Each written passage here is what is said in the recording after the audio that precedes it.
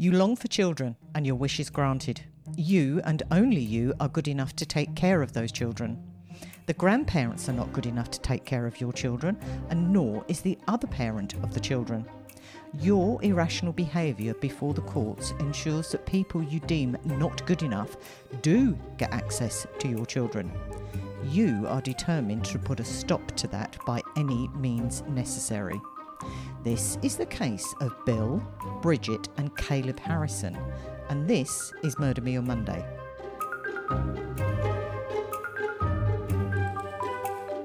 Hello everyone, and welcome back to the Murder Me on Monday podcast. I'm Cameron, and joined with me is Mother. Hello. So when you said you long for children, I thought it would be a pedo joke. Oh, I hadn't thought about that one. You long for children. I did this one backwards. Quite often I research the case, then write the intro, then write the case. This time I actually wrote the case and then struggled to actually come up with the intro for it because it's probably one of the weirdest ones I've actually come across to date. Or most of our cases are weird. That's the whole point about doing them. But this one, everybody kind of knows the end of it, but they don't know the start of it. And it was like, I couldn't believe what I was reading when I was researching it. When I read the synopsis that you send me, it went in a direction that I didn't assume it would. Last week, I didn't really get annoyed by anything. I think more so because I felt sympathy for the perpetrator of the crimes because he was sort of a bit mental. Am I going to get annoyed about this one? Is there any way that I'm going to get angry about? Because not that it's a good thing I get annoyed. It's not good for my blood pressure, probably, right? But it didn't happen last week. I think you might get annoyed with some of the procedural mistakes that actually happen because nobody likes it when people screw up. If someone makes a mistake, I can forgive that. But if they're either refusing to learn or just repeatedly making that mistake, I get frustrated. Yeah, it's a system failure with this one, but it's a different kind of system failure to the last one. So you're probably actually going to get annoyed with it in some places. You're going to get wound up by some of it for sure. Child custody is a very emotive subject, and it's been the reason behind so many abductions and murders. The level of hatred is off the scale with this one, and to ruin not only your own life but drag others into it, it's completely psychotic. And I use that term in a non-medical way. It's nuts. Dateline, the TV show, did an episode on this case, which I haven't watched. Is that different to the Chris Hansen thing? Yes. Is that the one where he says, take a seat and you're a pedo? That I don't know. Carry on. Okay. I wasn't sure if they were different. They probably are. Yeah, Dateline is a very long-running show. I've caught a couple of episodes, but I find it very, very strange the way it's presented. The cases are interesting, but these random, I wouldn't say talking heads because they're talking bodies in a studio, and it's always somebody different. They're people I don't know because they're American. And I just find the way that they do it really odd. They are acting. They're not engaged. Yeah, but if we watch a show that's not made for the UK audience, it's kind of odd. Because American TV is very, very different than English TV. I watch mainly American TV shows, don't I? I mean, I do, but it's just the way that this one's... I know people actually love Dateline, so I'm probably going to get some hate for this, but I find cases are fascinating, but it's the way that they do it. I find it really, really odd. So let's get started on a case of family annihilation with some extra twists from Canada. Bridget and Bill Harrison married in 1969 and moved to Mississauga in the 1970s. Being unable to have biological children, in 1972 they adopted a little 6-month-old baby boy they called Caleb, and in 1975 bought their forever home at 3635 Pitch Pine Crescent. Now, Mississauga is a city in the Ontario region, close to Toronto, with a population of around 750,000. Hugely diverse population, with less than 50% having English as a mother tongue. When they moved there, the demographics may not have been quite so diverse, but it may have been the reason why they actually chose the city to settle. What was the language? French? The secondary language? Yeah. Predominantly, no, it wasn't French. I've forgotten the figures now. I actually remember seeing them. I didn't write them down. But no, the secondary wasn't French. Because, okay, I wasn't sure if 50% of the population spoke English, for example, and then, or if under that spoke English. There were Asian languages. The remaining languages made up the 60%. No, so the English isn't the minority, but there's just...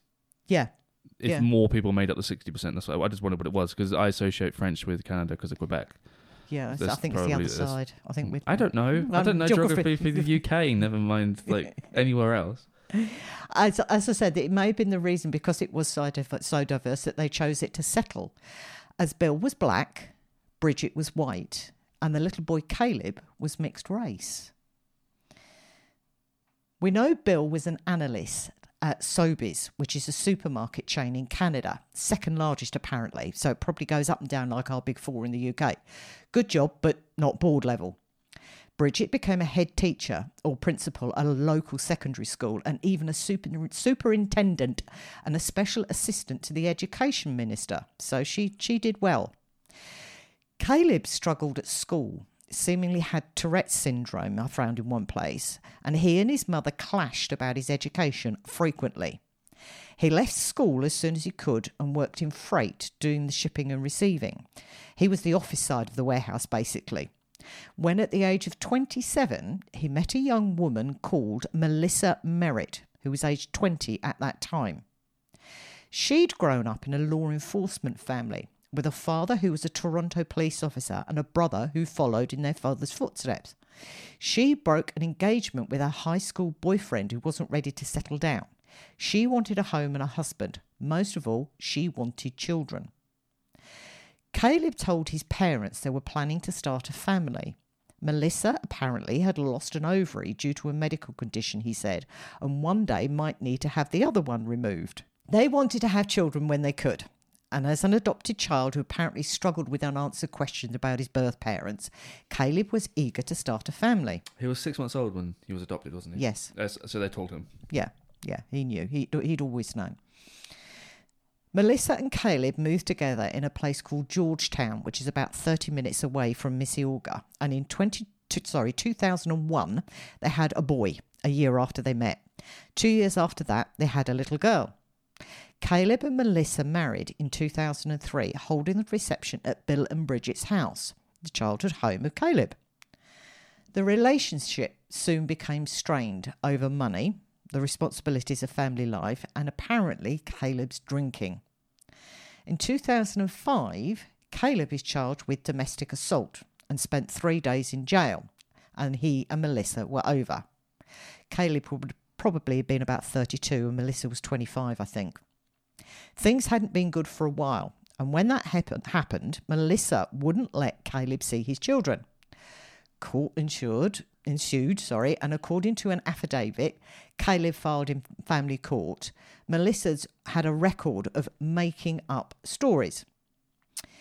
In the spring of 2004, Melissa told their family and friends she had ovarian cancer, according to Caleb. She said in a statement, "I admit to embellishing a health problem and causing concern.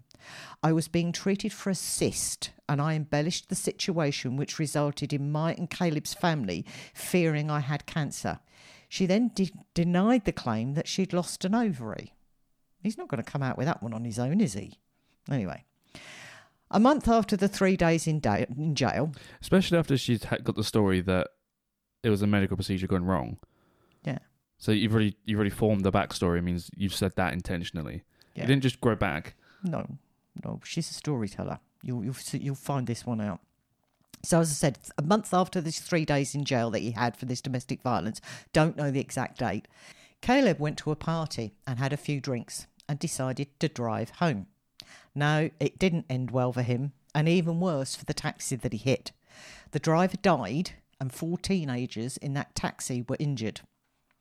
Charged with drunk driving causing death and recovering from serious injuries himself, Caleb was released on bail with a condition that he lived with his parents. Apparently mother and father were less than impressed with him. I was going to say that makes sense, even though he's in his 30s at this point, is having someone to look over him. Stability, and make him accountable. He's got a proper home. Yeah, exactly. Yeah. That's exactly why they did it, I think.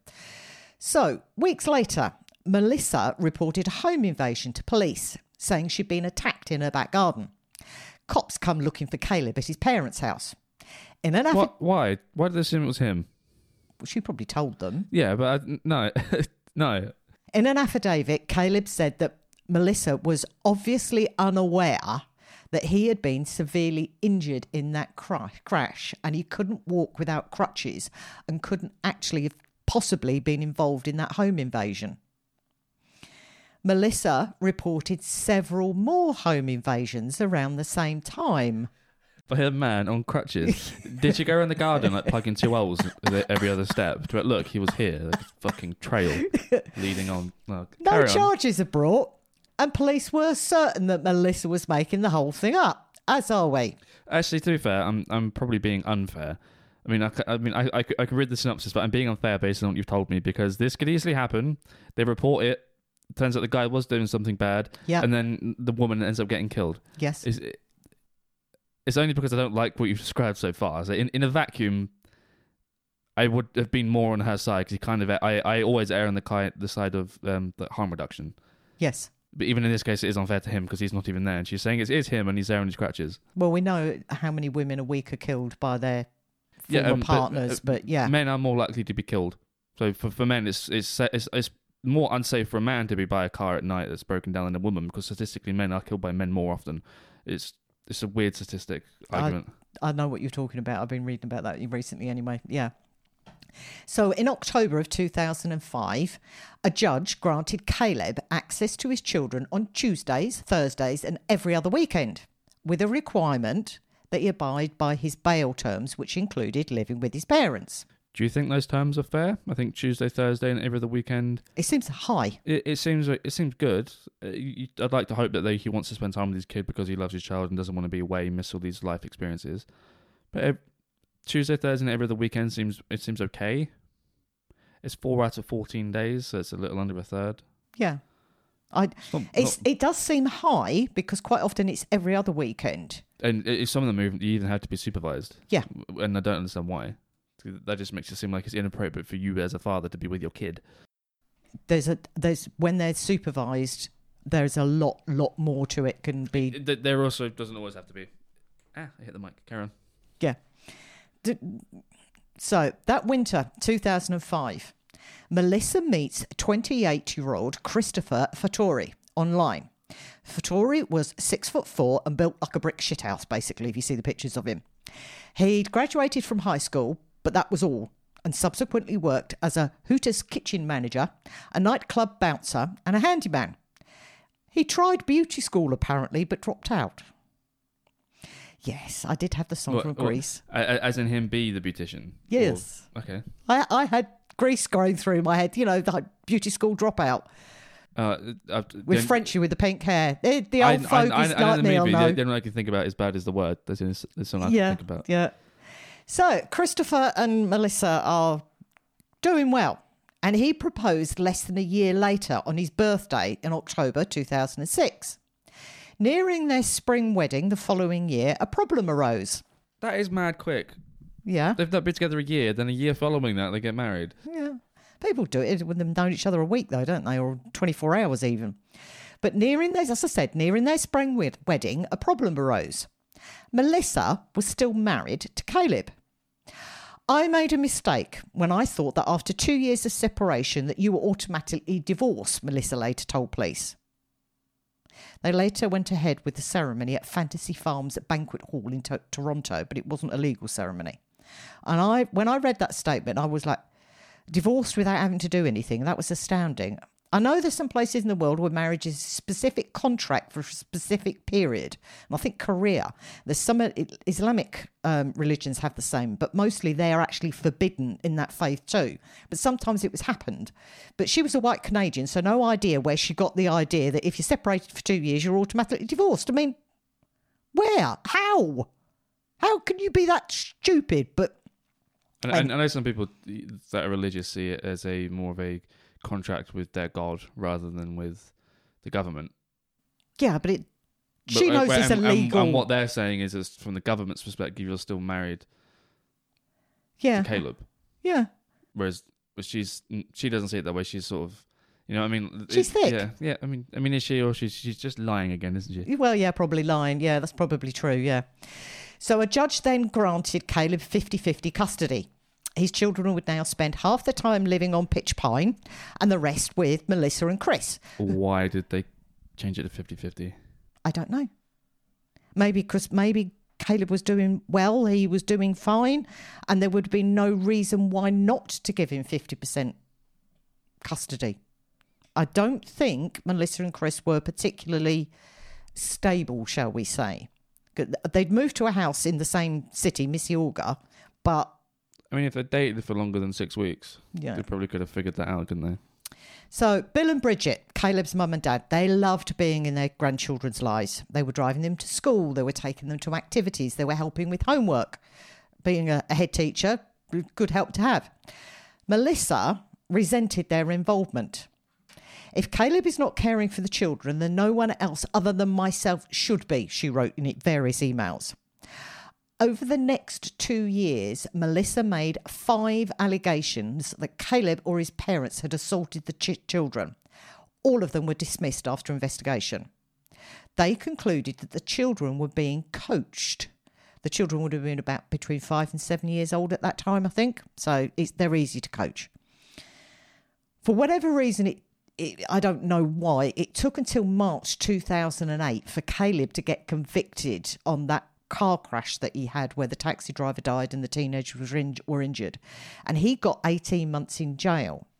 That surprised me. So I don't know how far over the limit he was. It might have been literally the difference between a mouthful of beer and a mouth, spitting it out. And at that point, it's considered dangerous driving.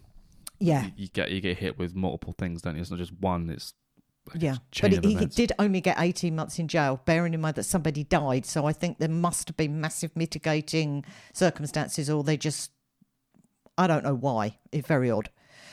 Very interestingly, a judge gave Caleb's parents, Bill and Bridget, Caleb's custody share while he was in jail. By December 2008, Melissa wasn't allowing the grandparents to see the children. 3 days before Christmas, a judge ordered her to stop interfering with access. Melissa and Chris didn't like that, not one bit. 9 p.m, 16th of April 2009. Bridget comes home after a meeting at school and she can't find Bill. She's going round the house like you do, lights are on, but stuff's turned off but he's not there. She eventually discovered a locked bathroom door and managed to open the lock. It's one of those child locks by the sounds of it. It can be open from either side, but, you stick a coin in it and turn. And finds Bill, who was then aged 64, collapsed on the floor and not breathing. She calls 911, yes, it's the same as USA, and emergency services attend, and a coroner is called. All pretty usual so far.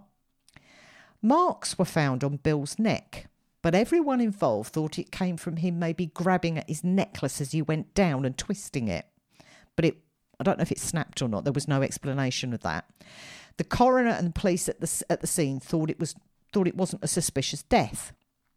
What comes to light years later, well, you can't actually blame them for coming to that conclusion. A couple of months before Bill's death, a justice, Stephen Googe, released a report on the Forensic Pathology Service, specifically around paediatrics at the time. The Ontario government commissioned this inquiry in the wake of revelations about flawed child deaths investigations. There was a guy that was a leading expert in his field, and he gave false and misleading testimony that led to people being wrongly convicted or suspected in the deaths of their children. Based on what were the things he had given evidence? I didn't get into that depth within it, but we've had these cases over here in the UK where you've got somebody on the stand that is a so-called expert and they don't check into their qualifications. I've said it loads of times to you, just in general conversation. It might be mentioned on the podcast, but I really don't like the bite analysis people, the blood spatter people, blah, blah, blah. Because a lot of it it's not even a soft science. Skin is flexible, malleable, changes in temperatures affect the bite. Yeah, experts couldn't determine if it was a human bite or an insect bite. The blood spatter stuff, again, it's the temperature, the pressure, the way people are standing. It's not a science. If anything, it's closest to a soft science, but doesn't count. And I was wondering if this is kind of the same, whether or not if this guy's making... He probably could have done. He was this guy called Dr. Charles Smith, and it was a huge hoo-ha. The upshot was that they realised they actually just didn't have a very good forensic pathologist. Ought to get them trained up. And then in the meantime, sometimes people do die, but there were 169 recommendations in a report. So there was a lot to take in and a lot to action. But Bill did have an autopsy, but not by a forensic pathologist. There just wasn't anyone highly qualified enough at the time. After all, his was a sudden and unexplained death, and the report showed several injuries, including neck abrasions, a large scalp bruise and a fractured sternum. Talking to police about what was at the scene, the pathologist concluded that all of Bill's injuries were explainable. Speaking with the coroner, the pathologist learned that Bill had been wearing a thin gold chain, which he noted in his report, which may have caused the abrasions. Seeking an explanation for the broken sternum, he also asked if there was a sharp corner that Bill might have fallen on, and the coroner said yes, the bathroom vanity unit, The pathologist was never shown the police photographs taken at the scene, which might have given him a different view. So therefore, the pathologist concluded that the injuries could have been caused by a sudden collapse as a result of an acute cardiac arrhythmia, with a fall striking the head and chest. It could have happened the other way around, he added, with a blow to the chest from a fall causing the heart to stop. His final report gave the cause of death as acute cardiac arrhythmia. Now, this was the kind of conclusion that the inquiry specifically cautioned against. There was no evidence to support a heart problem. Acute cardiac arrhythmia is not a cause of death, it's a manner of death. It means that a person's heart has stopped, but it does not explain why the heart has stopped. So for whatever reason, the lack of training or whatever, he just never investigated further. And the family didn't get to see the autopsy report until much, much later. And by then it was far too late to do anything. No second autopsy could be done because Bill had been cremated. Skip back a bit though to the day before Bill's death. Bridget realised that her grandchildren were not where they should be. They weren't at school. Obviously, she was still grieving and in shock, so it took a few days to confirm. But the children and her ex-daughter-in-law and her whatever he was, Chris, they'd all vanished. Bridget reports this to the police, who wouldn't take action initially, as the court order giving her access was a joint one with Bill. And he's just died. That took a few weeks to sort that and give her sole access. It took 7.5 months to find the children. Melissa and Chris had driven to Calgary and then travelled east in search of cheaper rent. They settled in Halifax, Nova Scotia, where Melissa gave birth to her 4th child. She'd had 1 with Chris and then she had a 4th. So she had 2 with Caleb. By this point, she's got another 2 with Chris. They'd been having a lot of money problems after vanishing. Chris couldn't hold down a job, and Melissa was determined to have as many as possible. She eventually has 6 children. Soon after, the police were tipped off about their location after Chris, who'd been using an alias, gave a rent check over to the new landlords with his real name on it. To the genius, yeah? In November, Melissa was arrested, charged with child abduction and returned to Ontario. Bridget flies across country and gets her grandchildren. I assume the others are left with Chris as well, because they've got nothing to do with Bridget, have they, the other 2 children? She only wants the 2 from her son, Caleb, so... Caleb gets released from jail for good behaviour and they all settle down to try and live a normal life. Melissa was released on bail on condition that she did not have unsupervised contact with the children or leave her house without authorisation. On the 10th of April 2010, Melissa and Chris went to Bridget's and Caleb's house, violating the court order. Melissa stayed Yeah, I guess it would be Bridget and Caleb's house at this point because Bill's dead. Yeah. So Melissa stays in the vehicle and is parked down the street when Chris went up to the door. When Bridget answered, he handed her a letter and photographs and said he'd come to deliver these to the children. At the same time, Caleb arrives home with the children and saw Melissa down the street in the vehicle. Bridget's spooked by this, so she calls the police. Melissa is arrested and charged with breaching bail. She spends 3 days in jail. On the 21st of April 2010, the day before, you remember the original abduction where they go off across country with them for 7.5 months? They're due to be in court for that. It was exactly 53 weeks after Bill's death. Caleb's 8-year-old son rode his bicycle home from school, pulled open the front door and saw his grandmother, Bridget, lying at the bottom of the stairs, obviously dead. She was aged 63. He runs to a neighbour's house for help. This time, the coroner calls it a suspicious death, and Bridget was given a full forensic autopsy. If it was a murder in a vacuum, would it have been still considered a suspicious death? Without the context of Bill having been murdered and then having some questions, and now Bridget's dead with even more questions. If Bill wasn't killed first, they didn't join it up. Okay. They did not join it up. They just that answered the question. I was going to say something, but no, that did just answer the question. Yeah. In a case conference, when I said murdered in a vacuum, did you think as in a vacuum cleaner, or what did you think? Because when I said it, that's what I thought for some reason. No, I thought vacuum flask. Oh, yeah, because neither of us thought. I meant in like a singular instant, an isolated instance. Yeah. No, they didn't join it up. In a case conference 2 days later, the forensic pathologist explained to police that the injuries to the front of Bridget's neck, combined with petechial hemorrhaging, which suggested neck compression, meaning she may have been strangled. But she also had broken bones at the back of her neck, not typically seen in neck compression cases. That supported the fall theory. That afternoon, in a second conference at the coroner's building... Wouldn't that happen with a collar choke? If you hold either side of the collar with your arms crossed and you crush, wouldn't that then crush the back as well? Sorry, I'm just thinking. I think you maybe ought to do a forensic pathology course. Is that what they said? Is that what... Don't tell me what happens. Carry on. I'm just thinking, like, to break the back of the neck, they have to be... Yeah. He's actually doing the movement here and, actually trying to work it out. But, I mean, I think... It's a jiu-jitsu collar choke. That's what I'm thinking. And it fucking hurts when it goes like all the way around. So I'm wondering if it's... That's what I was thinking. So they had a second conference and the earlier group were joined by the chief forensic pathologist. He had then learned that it was the second death at that house, and he was concerned about there was similarities. It made him nervous. He would later say that the first pathologist had not performed a layered neck dissection to further investigate the marks on Bill's throat. And I knew what that were because I used to watch Dr. Jan Garavaglia. She would have done that for definite. So the chief pathologist wanted to exhume Bill's body for a thorough autopsy, but that wasn't possible because Bill had been cremated, as I said. Is there a law? I mean, I guess not, right? Sorry, I know I did that. I start the sentence in my head because I've already had half of it in my head and then I answer it as I'm saying it.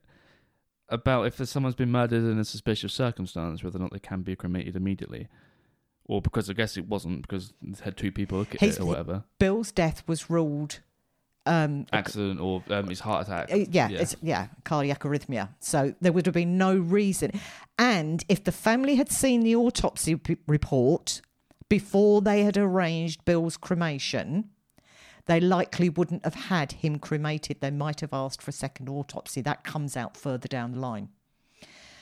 And as I said, when we did the Harold Shipman case a couple of weeks ago, in the UK now, anybody that's doing the cremations has to state whether they think that this actually might now be suspicious.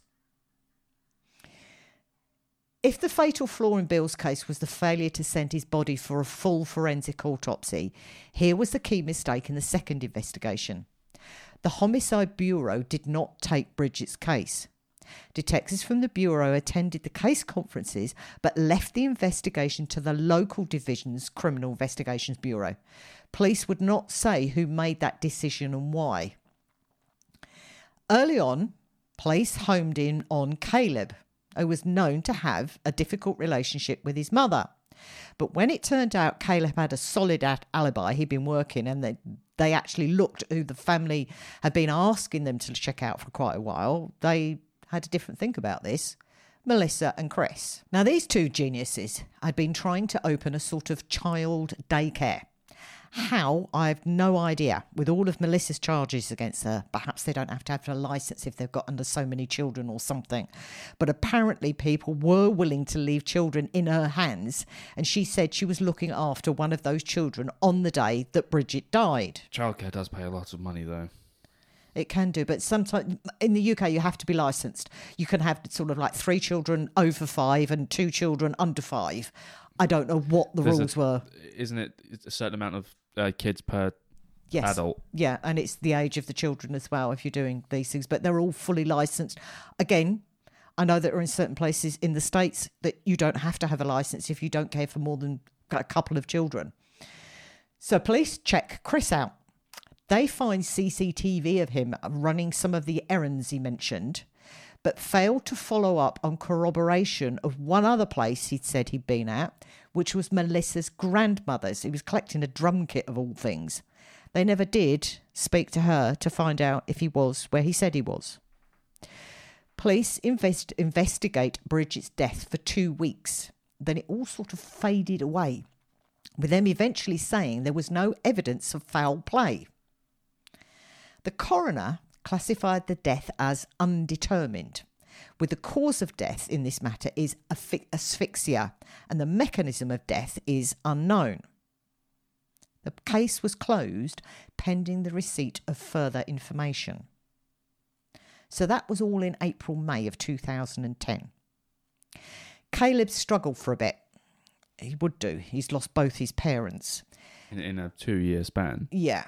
He had to wait to get his driver's licence back after that car crash. And how was he going to get the children to school and about without his mother's help? The neighbours stepped up and they all pulled together to help him, which I think shows just how highly regarded that family actually was in that area.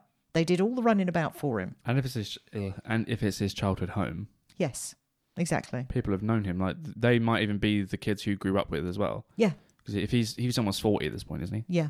Yeah, so they might have their parents might have passed away, and they still live in that house, the surrounding neighbourhood. But in a world where people don't know their next door neighbours, they don't have these relationships. I just thought it was really good that It's positive. I like it when that happens. Yeah. So Caleb had sole custody since Melissa pled guilty to the child abduction after his mother's death. Melissa had access every other weekend. She served no time for that abduction, probably because she had 4 other children as well. Do you think that's the correct play by the government? Well, not government, law. I don't know. What's the phrase there? The courts. That's one. By the courts. Makes more sense. I can understand why they wouldn't want to send her to jail. She had 4 children. 6. Well, yeah, sorry. She had 4 children that still needed her. Within that household, and then 2 that came from a slightly separate household. And I can understand why they didn't do it. I can see why, because you want to favour the kids, and then that might be the most secure environment for them. But at the same time, this person has committed a crime, and just because you pushed out some crotch goblins doesn't mean you should be completely void of any risk. Do you know what I mean? Yeah, I do. Maybe she got a fine, but because if she served no time for it, I can see why Caleb served time for him, because he did unfortunately kill someone and hurt 4 teenagers. I think he said. Yeah, but I could. Again, with 6 children to look after, it wouldn't be possible to do the equivalent of house arrest for her, would it? I don't quite know how they'd do that with her. But Caleb had agreed to a temporary schedule with Melissa, where the kids spent every other week with their mother. So he'd have them 1 week, she'd have them the other. And that was supposed to be temporary, but Melissa wanted that arrangement to continue. Of course she did. On the 10th of July, 2013... So isn't she changing her tune now? That's what it sounds like to me. Because before he had Tuesday, Thursday, and then every other weekend, wasn't it? Yeah, that was original. Then he got 50-50.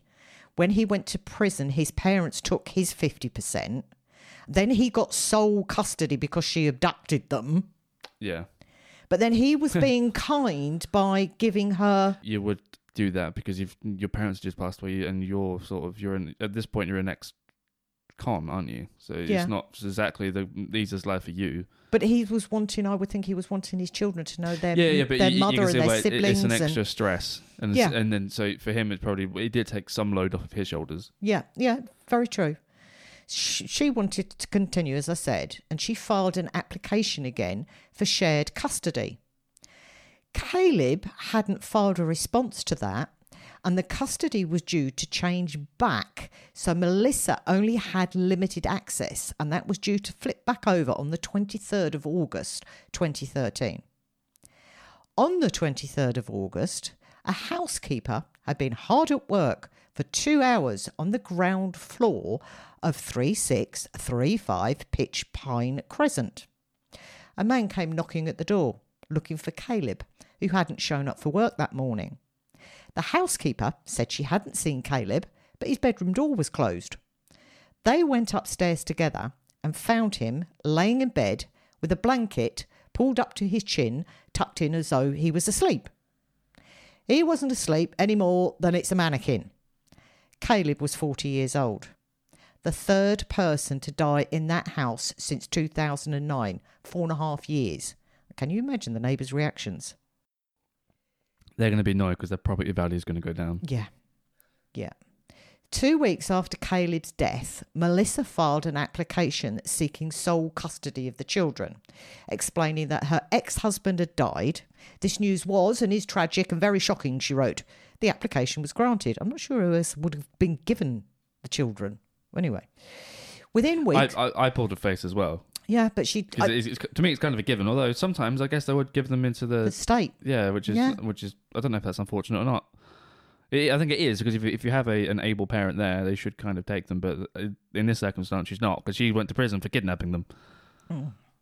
So within weeks, she and Chris were heading for the East Coast again, with all 6 children.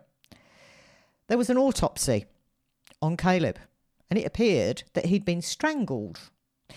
That changed the way police viewed his mother's death, and then perhaps his father hadn't dropped dead either. Finally, the homicide squad took over.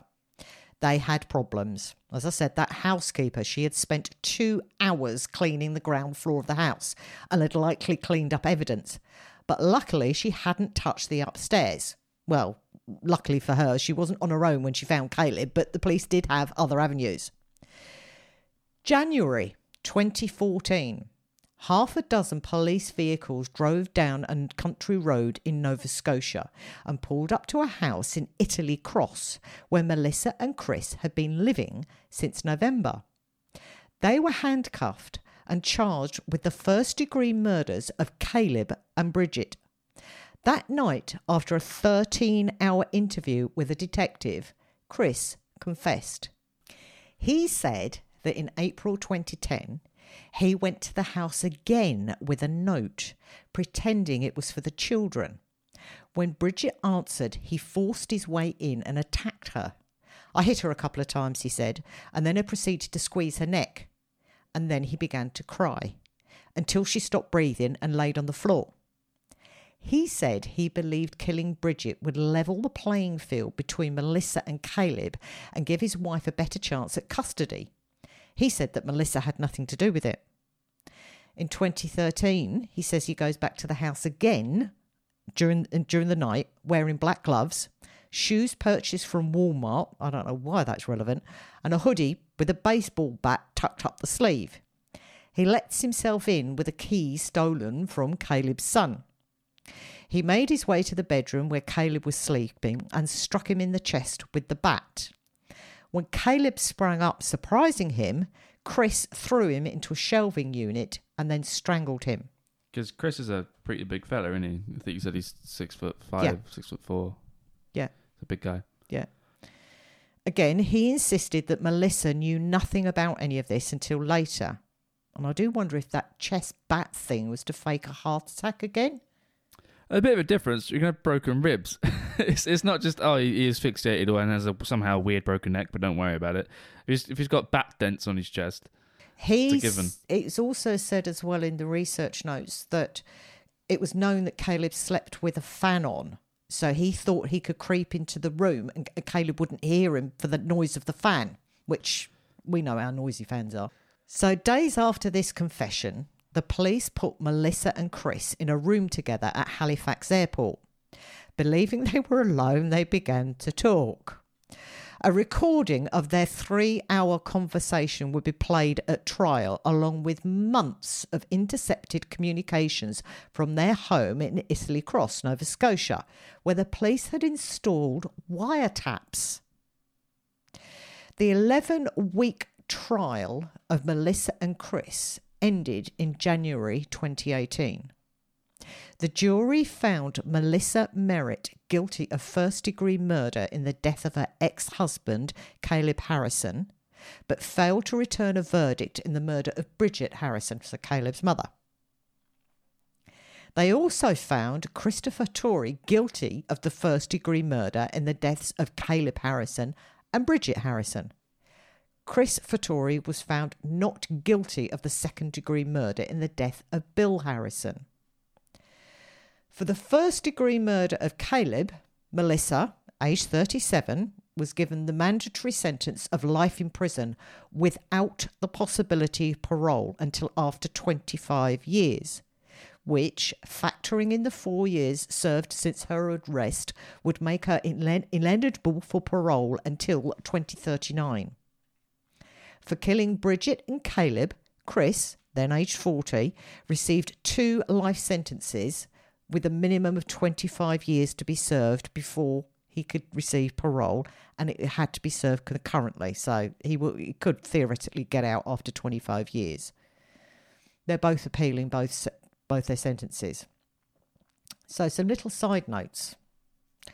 At one point, Melissa and Chris, when one of their magical mystery tours, rented a farmhouse, which burnt down. It was rented, yes, but apparently they lost everything. Am I weird for laughing at that? What? When he said they rented a barn that burnt down. Yeah. I just didn't expect it. That made me laugh. It was a farmhouse, yeah. They lost everything. And the locals dug deep and had fundraisers. They did the lot for them. So there was that side eye again. Weren't they essentially like outsiders? Because they. Yes. Again. I'm surprised that that community would have done that. No. Canadians. Everybody knows how friendly Canadians are.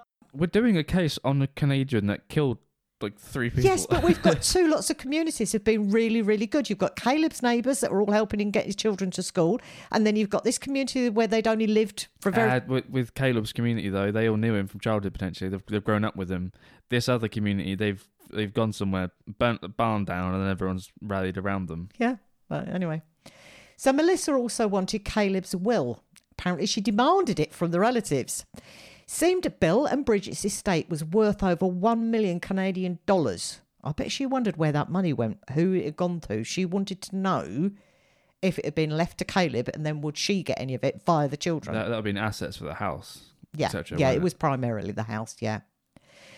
Caleb's will also stated that he wanted his children to be looked after by his family, and I believe that there were some court cases, but they didn't get them, and the authorities are obviously not telling anybody where those children are. There was a lot of hoo-ha over that. There was an inquiry about how the police had handled the deaths, and they didn't come out of it well at all.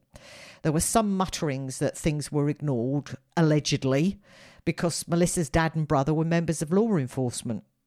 All of this makes you wonder, as I think people do, that if Bill's case had been handled correctly in the beginning with a proper forensic pathologist to do that neck dissection to actually find out whether it was surface bruising or deeper bruising, maybe Bridget's death and Caleb's death would never have happened.